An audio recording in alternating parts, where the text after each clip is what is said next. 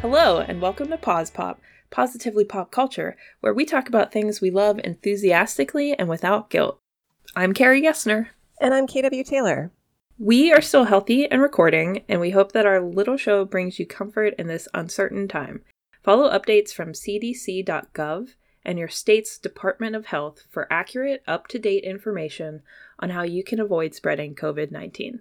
Stay safe, stay healthy, stay inside, and stay positive. Today, we are talking about the TV series Better Things, the film Portrait of a Lady on Fire, and the pilot episode of the TV series 12 Monkeys. So, KW, you've been raving about Better Things, so tell me all about it, because I know nothing. Okay, so I noticed that on Hulu recently, they added everything that has ever been on FX. Maybe not everything, but like most things. And they didn't used to have everything from FX, so this was like a big great media dump that happened a few weeks back, and I'd been wanting to watch Better Things. It's mostly a situation comedy, but they also kind of consider it a comedy drama, and it stars Pamela Adlon, who she's kind of a veteran character actress. She's actually been acting since she was a child, and she's now in her early 50s. People may know her from, she played a teenager in Grease 2, and she also used to be on The Facts of Life, and she was on the sitcom Louie with Louis C.K. And this show is actually co-created by Adlon and Louis C.K. So there's it's vaguely controversial, but let me reassure people who may be mad at Louis C.K. He does not ever appear on the show, and he stopped all involvement in it after season 2. They actually fired him when all of his craziness came out. So rest assured, you can actually, I think without guilt, enjoy this show, despite that early association. But the show revolves around Pamela's character is named Sam Fox, and she's a struggling working actress in Los Angeles, and she has 3 daughters, and she's a single mom. And her daughters are all, like their mom, they all have kind of boy names. So the mom is Sam, and her daughters are named Max, Frankie, and Duke. And then Sam has a mom named Phyllis, who's British, and she lives in their neighborhood. And she's a little loopy. And Sam has a lot of friends and some exes and some current boyfriends and a variety of people who kind of wander in and out of her life. But she and the daughters are the only main characters that stay constant throughout the series. And the thing about the show is that it's not really about anything. Like, it's just these little snapshots of life. And each episode doesn't actually have a through plot line. It's just sort of scenes and segments that only hang together in and of themselves, if that makes sense. Yeah, I'm not sure how I feel about that. Oh, okay. Well, like for an example, there's a running sort of jokey premise through one episode, but it's not the main plot of one episode where Sam and her middle daughter, Frankie, are randomly playing pranks on each other. And they are just like stupid, like mom jokes, like they're dumb. Like she tries to like hang a hat and coat on a hook in sight of her daughter when she comes out of her room just to make it look scary. And then like she fake turns the power off in the house and stuff. But it's not scary and it's just dumb. And it's just like this moment of cute bonding between her and the kid. And there's other things like she gets invited to go on this very lavish vacation with a bunch of her friends. And she actually, like, as soon as they get to this resort, she sort of like nopes out of it and has a car take her to a really ratty motel. And she just sits and imagines a perfect day on the beach with her kids without anybody else. And that's like not a plot, but it was like really beautifully shot and really sweet. And I think the main undercurrent is this is sort of like a family love story. So it's very, like, they're also very angry with each other a lot of the time too, because the daughters are all like, except for the littlest one, they're teenagers or preteens. And the mom is always pretty stressed out. So they have a lot of fights, but they also like really love each other. And it's just really wholesome. They have a couple of dogs who are really cute. And it just feels really real. I don't know. Without being a reality show and without being treacly and without being too edgy. Yeah.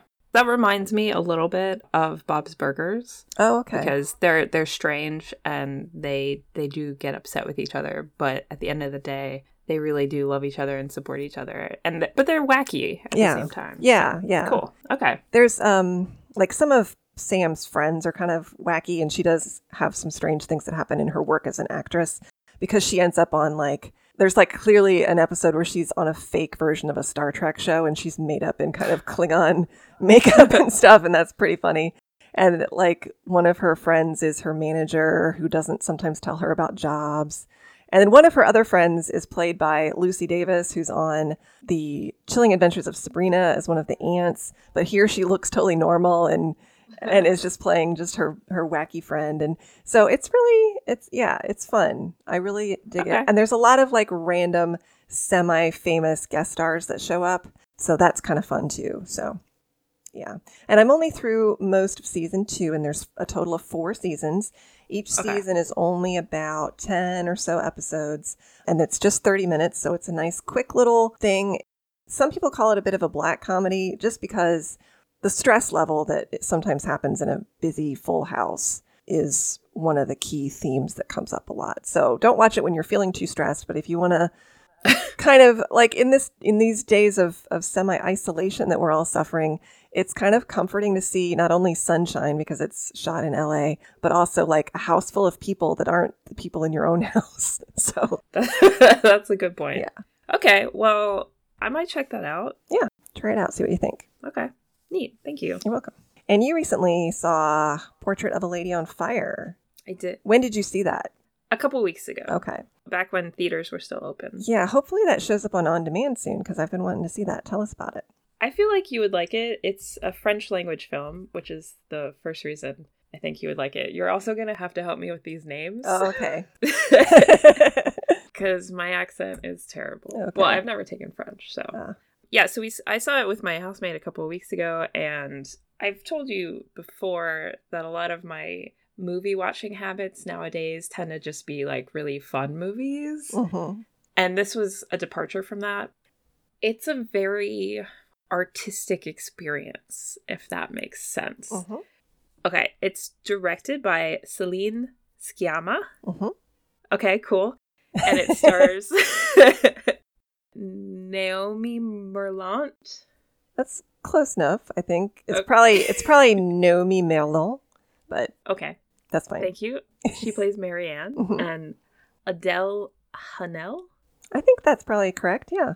Okay, as Heloise, and Luana Bajrami as Sophie. Yeah. That's okay. Excellent. Good job. Oh, thank you. Très bien, très bien. Très bien. Okay, so I wanted to get that out of the way. It is a French language film, and the brief synopsis is that it's set in the 18th century. It's a period piece. A young painter named Marianne is commissioned to do the wedding portrait of Eloise without her knowing. So Marianne comes to this island. Maybe it's not an island. I don't know. They're on the coast. Okay. It's not an island. They're just on the coast. So Eloise's mother is from Milan, and when she got married, her family sent her like soon-to-be fiance a portrait of her. And then off that, he decided if he wanted to marry her or not. And he did, and she moved to Brittany. And here, she's kind of doing the same thing for her daughter. So her daughter, this was going to happen to, recently fell off a cliff and died. Oh. Yeah, and there's some speculation on whether that was intentional or not, but it's sort of left up to you. So Eloise is her younger daughter, and she gets brought home from the convent and basically put in her sister's place. Ew. So they had a painter come, and Eloise was like, "This is BS, I'm not doing it." And that painter just like gets fed up and just leaves. So the mom engages Marianne, who is obviously a woman. The first painter was a man. And they come up with this scheme that Marianne will pretend to be like a walking companion, and she'll just like kind of take mental notes and then paint Eloise in the after hours. So she's not really supposed to let Eloise know that she's painting this portrait. Oh. Yeah, so it's really interesting. It's hard to know where to start. I want to say that this film is beautiful. It's set on the seacoast, and there are just beautiful shots of the ocean and the cliffside, and more than that, I mean, the setting is pretty limited. It's set in this house, it's set on the coast, and there's like one or two scenes where they go elsewhere. But there's a lot of, I don't know if it's natural light, but there's a lot of natural light in the story, like sunshine, and it really just kind of brightens the interior set of this house. And the walls are painted blue, and like I'm explaining it really poorly, but it was just really pretty to look at. Another thing I want to talk about is that there's no score in this movie. What? Yeah. I was like 45 minutes in, and I turned to my friend and I was like, has there been no music? So there is a little bit of music, but it's all diegetic music. Oh. So there's no background score that has been composed and is playing against these scenes. There are exactly 3 instances of diegetic music, and the first is Marianne playing the harpsichord. Mm-hmm. And she plays, I believe it is the Concerto No. 2 for violin in G minor, Opus 8, something, something, something. I believe it's Vivaldi. I don't know why I did not write that down. So she plays the song, and it shows up at the end when the 2 characters are at the orchestra. So those are 2 of the instances, and then in the middle of the movie, there is a group of women who sing an a cappella song. And that's it. Whoa. Yeah, so part of me is like, how can you have a period drama without a lush romantic score, you know? Yeah. But it really worked. And I read a little bit about the director, Celine Sciamma, talking about how she wanted to incorporate musicality within the scenes themselves. Mm. So it was about like where the characters are and the way they say their lines. And one of the things that I really noticed was the click of their shoes on the floor, because none of that is muted or dampened or anything, and there's no music to cover it, so you just kind of hear them walking. Mm. Yeah, so I mean, that was really interesting. And as we went through the movie, I was just realizing more and more that this was so deliberately put together, you know? Yeah. So I don't know. Yeah, it was a really good movie. I've got a lot of points about it that I'm not going to get into everything, but it is a lot about women in art, and there's some commentary on how women participate in art, because they talk about the muse, and the muse is silent. And Marianne comments that she's not allowed to paint male models, and that keeps women from representing men in art a lot. Yeah. And there's also a lot about the act of looking and seeing and perceiving each other. And there's this really interesting scene where, so finally, eventually, Marianne comes clean. Eloise agrees to sit for the portrait. Marianne's painting, and she's looking at Eloise, and Eloise says, come over here. And Marianne does, and she looks back at where her easel is, and Eloise says, you know, if you're looking at me, who am I looking at? So it's just, it gave me kind of a lot to think about. Yeah.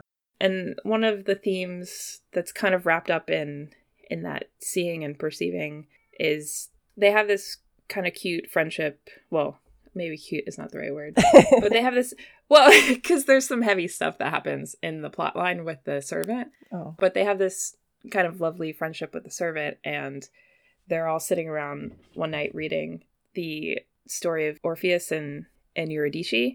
So the whole story is that Orpheus goes to the underworld to get his wife back, and the terms are, sure, you can take her back, but she's going to walk behind you and you can't look back at her. Yeah. And then he does at the end. So they have this big argument about why he does it. Mm-hmm. And I can't remember how they phrase it, but Eloise says maybe Eurydice is the one to make the choice. Maybe she says turn around, and that's how she takes the power back in that relationship. Like, she says, I'm going to define this, so I'm telling you to turn around, and you're going to look at me, and we're going to have that moment forever. Oh. Yeah, does that make sense? Yeah. Oh, that's so sad. Yes, it is sad. Hey, I'm going to pause 1 second because Hazel's like beating up my car. Okay. All right, so sorry for the pause, but yeah, overall, it's a really interesting, beautiful, thought-provoking movie, and I really do think that she would enjoy it. Cool. Yeah, it sounds good. Hopefully, if it does come on demand somewhere, I can check it out. I have not seen a good foreign language film in quite some time, and I did used to really, really love to see French films, and so I think that sounds like really good. I do have one question because Sure. it seems like the title, I know that the term portrait of a whatever is kind of a cliche or regular phrase, but the title reminds me of The Portrait of a Lady by Henry James. And I just wondered if it had anything to do with that. Well, that's a hard question to answer because I haven't read that. Okay. But it has a very literal meaning in the film. Okay, cool. Yeah. I will definitely watch it if I can, and then I'll let you know if I find a reference to the Henry James novel. Okay, great. Now I'm thinking maybe I should read that. Yeah. Well, actually, this is a good transition because one thing that we're gonna talk about 12 Monkeys next, and I don't know if in your research this was obvious to you, but 12 Monkeys, the original film from 1995, is actually based on a 1962 French film. I did not know that. Yes. So this is a Okay. perfect transition. So let me give you some background of that, and then we can transition into talking about the movie a little bit and mostly the TV series. But the original inspiration for 12 Monkeys, it's a 1962 French science fiction film. It's a featurette, so it's only about a half an hour long. So it's a little longer than a short film, but it's not a full theatrical length film. Directed by Chris Marker, and it's called La Jetée, which means the jetty. And it specifically refers to part of a pier at an airport. And it's specifically the Orly Airport in Paris. And that film is sort of similar to what you see in the 12 Monkeys TV show, but it's much more compact. And it just has to do with a guy who's a prisoner in the aftermath of a post-apocalyptic event in Paris. And he's sent back in time to try to fix the future, basically. Okay. But when he was little, he remembers being on the jetty at Orly Airport and seeing this woman whose face ends up sort of enmeshed in his memory, and he can't ever really shake the look of her face. But in observing this woman, he also kind of witnesses a weird incident that he doesn't really understand as a child. But when he grows up, he kind of figures out, oh, I think a guy got killed right then. Oh. Well, and through I'll spoil just this little short film, but it later comes out he goes back in time. He finds this woman that he had seen as a kid. He has a romance with her, and then he ends up getting chased through the Orly airport by these bad guys, and it was his own death that he witnessed as a child. Oh, interesting. Yeah. So I haven't actually seen the whole thing. The other thing that's weird about La Jetée is that it's shot almost entirely in still images with just narration over it. Oh. So it doesn't have it was done on a very small budget, but it was purposely done that way though, in order to symbolize how the main character viewed this woman's face as a frozen image in time, and how looking at photographs is essentially a form of time travel in and of itself. And some people call this film a visual novel because it just it's sort of told to you, and you just only have visuals to really go by. You don't have any other sensory detail. That is so interesting. Okay. I would like to watch it. Yeah, I think it might be on various streaming things like YouTube and stuff. Okay. But I watched a little trailer for it, and it is very beautiful and very sad and spooky. So it's lovely. We love spooky. We do love spooky. But that was the basis of the 1995 American neo-noir film 12 Monkeys, directed by Terry Gilliam, which very much expands upon that concept, makes it a lot more detailed, and then that is then the basis of the TV series, which is what we watched. Mm-hmm. It was our pilot watch, and I chose it because, okay. So I actually watched this when it was on. Oh, okay. Yeah, it aired on Sci-Fi from 2015 to 2018, and I hadn't seen it in a while, and I've been thinking about it for a couple months, oh, that's something I kind of want to rewatch. And then COVID-19 happened, so it's a little bit of a strange atmosphere in which to watch it. Yeah. You know how we try to pick pilots that neither of us have seen. Yeah. But I actually did not remember a lot about this, so it's basically like I never saw it. I remember the later seasons much better. Mm-hmm. So do you want to start with a synopsis? Yeah, well, and I had never seen the TV show. I had seen the film when it first came out, but I didn't really remember much about it. The movie was very, very highly acclaimed in 1995 when it came out, and Brad Pitt was in it. He has a supporting character, and he was nominated for an Academy Award. Oh. It starred Bruce Willis as the Cole character, and the doctor character was played by Madeline Stowe.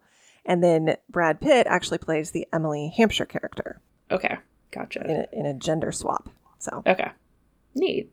I haven't seen the film, so yeah, we can go with like a little synopsis of the first episode. So this is a futuristic kind of dystopian science fiction show, but it's also, I love me a time travel thing. I'm all about. I know you do. Yes, yes, and I will say this does have to do with a pandemic, but I was pleasantly surprised. I was really kind of dreading watching this in today's climate, but I was very comforted watching it. Because I was like, oh, this has so much more to do with time travel than it does a pandemic, thank goodness.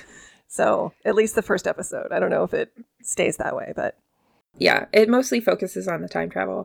There are a couple episodes that you witness some pandemic-like scenes, but okay. That's definitely not the focus. That's good. Yeah, that really comforted me. So yeah, I mean, it starts in the year 2043, saying that there's been an apocalyptic thing.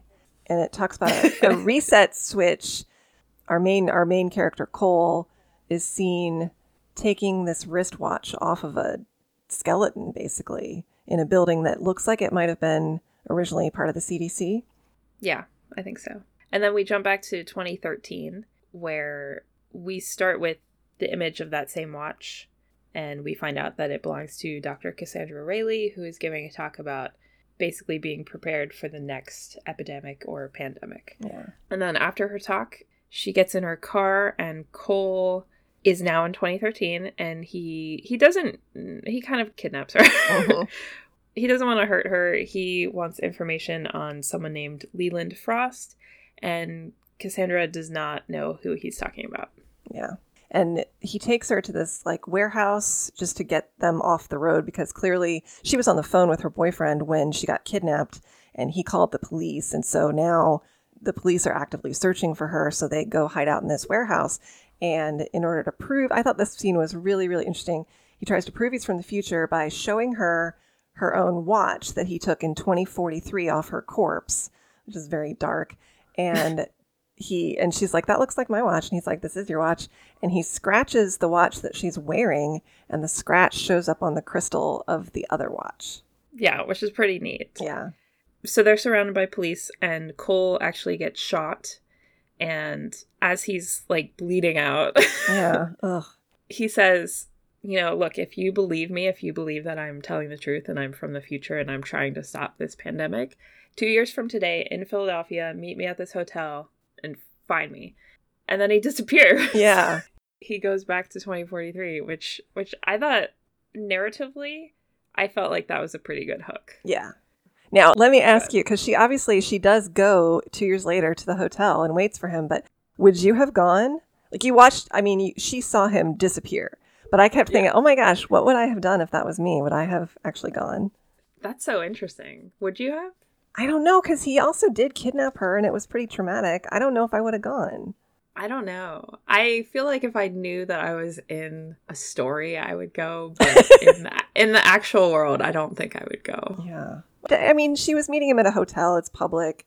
It's in like the lobby of the hotel. Maybe she figured, oh, I guess I'll just go. And if he's not, but she waits for him for a week. He doesn't actually show up on the actual date, but she does stay at the hotel for a whole week. And then he does show up. And he still has a gunshot wound. Yeah, because it's only been a couple minutes for him. Yeah. And it's been 2 years for her. Yeah.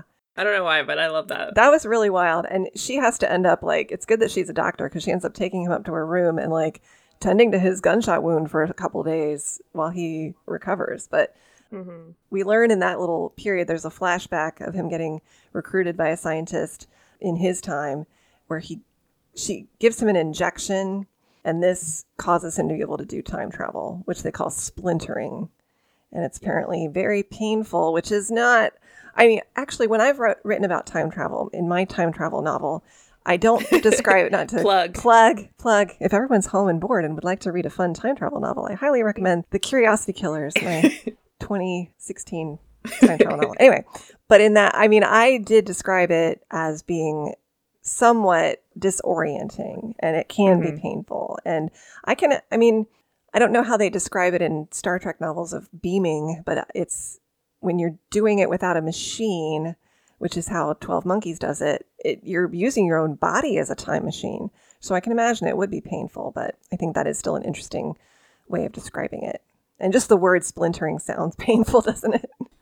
Yeah, it does. I just imagine your body like breaking up into tiny little pieces and then getting put back together. Well, I think that's also why in the Terminator franchise that they can only send organic matter back, and why if you want to bring inorganic material, you have to put it in your body. Yes. Which is so gross, but interesting too. Very gross.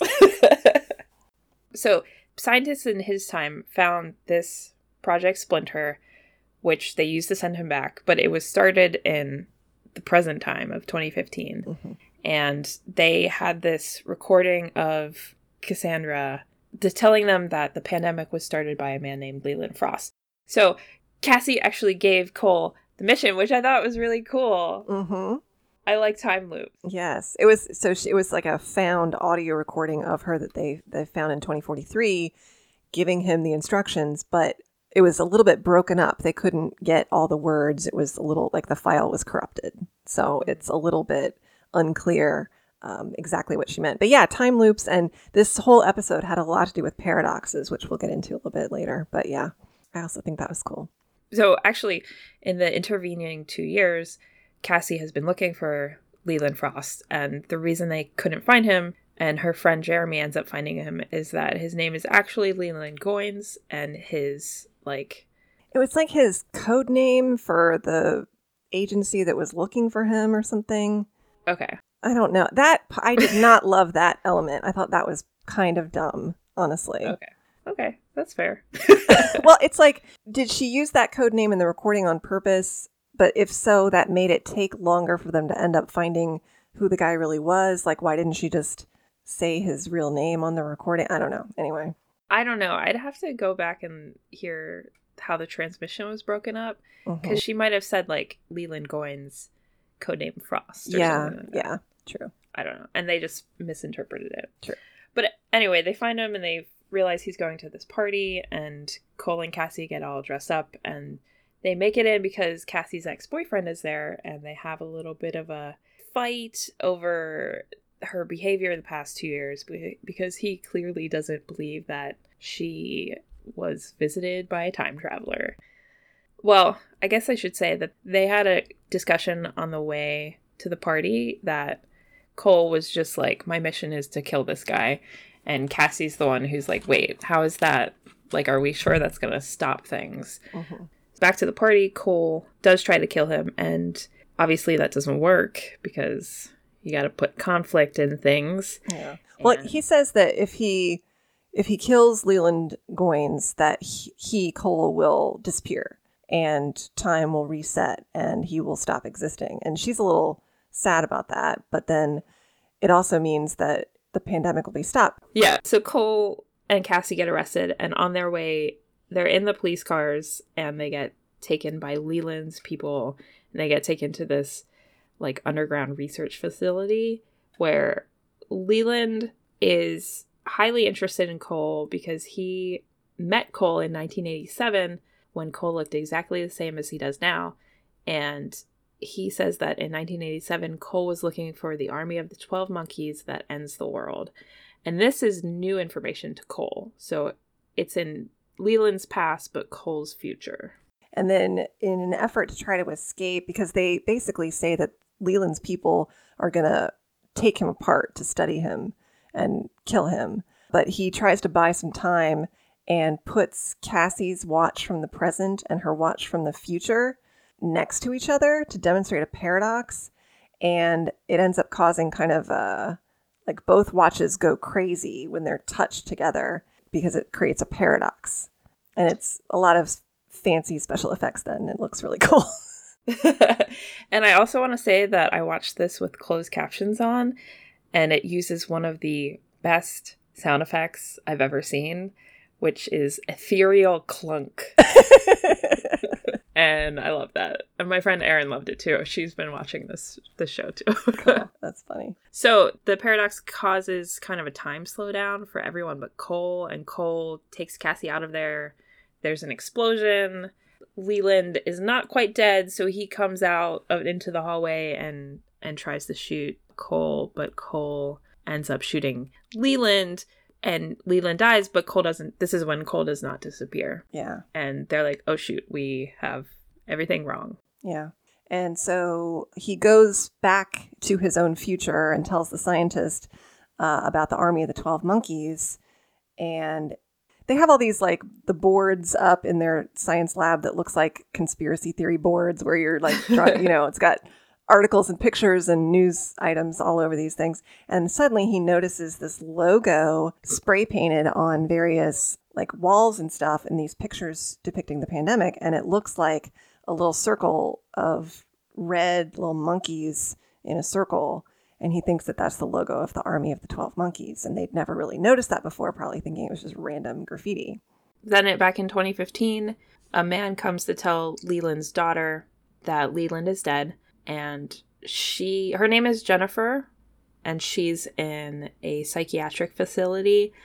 And the last shot of the episode is we see her drawing the 12 Monkeys logo on the wall. And then the episode ends. And that's Emily Hampshire, who is Stevie Budd on Schitt's Creek. Yes, and she's fantastic. It's very sad that she was only in this episode for a couple of seconds, but she really does become the best, most eccentric thing about this show. So if you keep watching it, I hope you do, I hope you will tell me your feelings on Jennifer Goines. Well, it's funny. I mean, I'm watching Schitt's Creek through for the second time with my husband, and he actually watched this pilot with me. And at the end, and I knew she was in it, but I didn't know anything about who she played. But we were both like, oh my gosh, it's Stevie, and she's crazy, and she's so creepy looking. And it was hilarious. Yeah, and I think we are going to keep watching it for sure. Because, again, I loved that it was relevant to today's world, but it also did not dwell on that element. And so it makes me feel kind of like, hey, if we like nail time travel, we can maybe solve this thing.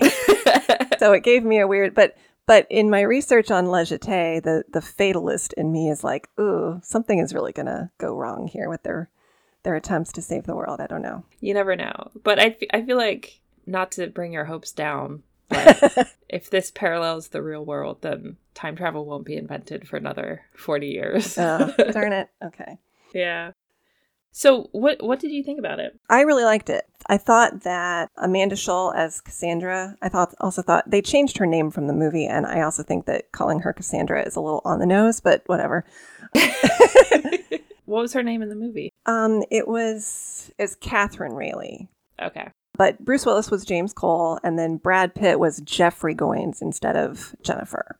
Okay. And Leland Goines was played by Christopher Plummer. And yeah, so I thought Amanda Schull reminded me of a young Nicole Kidman. I did not really love Aaron Stanford. I thought he was a little, I don't know, he was just kind of, his acting was a little bland. He was not that dynamic of an actor. But the plot and the pacing, it was all very fast paced, and it kept me riveted. And even though it felt like I could tell it was from a couple years ago, but I still thought the effects were pretty good and the music was good. And yeah, I don't think it was, from what I remember about the film, I don't feel like this had the same dark, whimsical, slightly surreal tone to it. Mm-hmm. That didn't bother me. I thought it was still really good. It made me think of Timeless or Sarah Connor, a really good mid-2000s sci-fi piece. Yeah. Right. And I'm going to keep watching it for sure. That's awesome. I have already kept watching it. I'm on episode 4. I think I am watching it very slowly.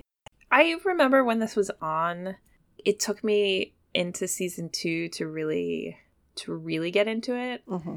And I think season 2, it found its feet a little bit more. But from what I remember, I mean, I I ended up loving a lot of the characters. So I feel like Cole gets better as a character. Okay. But, that could just be my opinion. So we'll see what you think about that. Well, here's a telling thing. He reminded me a lot of the guy who plays Quentin on The Magicians. And I hated him in season 1.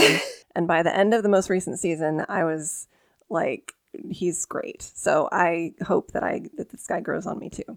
I think he's very, very different from Bruce Willis's interpretation of the character. So that is something that I remembered. But, it's a different take on similar material. And I might, I'm going to watch through the whole series and then I might go back and watch the film. But I do think that you should go back and watch La Jetée and see what you think of that.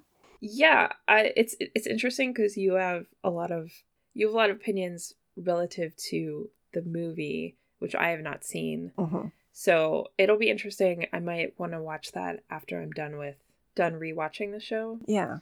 And I could watch La Jetée as well. Yeah. So yeah, interesting. I'm glad you mostly like it. I do. And I definitely do like it. I think if Emily Hampshire's character is that cool, it's too bad that she was only in at the very, very end. But I also see saving your really cool character for that kind of reveal. And it reminds me, the way they did that element of the pilot kind of reminds me of what they did with the Star Trek Discovery pilot, which we talked about a couple weeks ago, where you kind of don't get to the meat of what the real show is about until practically episode 2.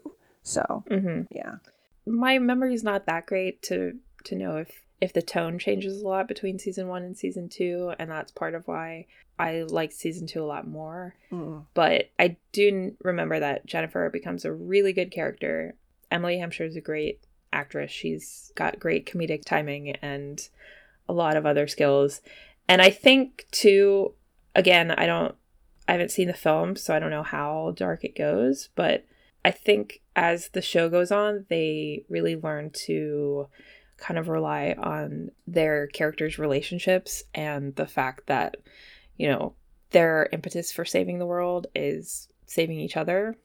And it gets more focused on like humanity and connections to other people and stuff like that. That's cool. Yeah. I like that. So next time, we're going to talk about the Netflix series I Am Not Okay With This, the graphic novel Orphan Black Deviations, and we'll also discuss the new fiction anthology that we're both involved in. Our theme music is by Joseph McDade.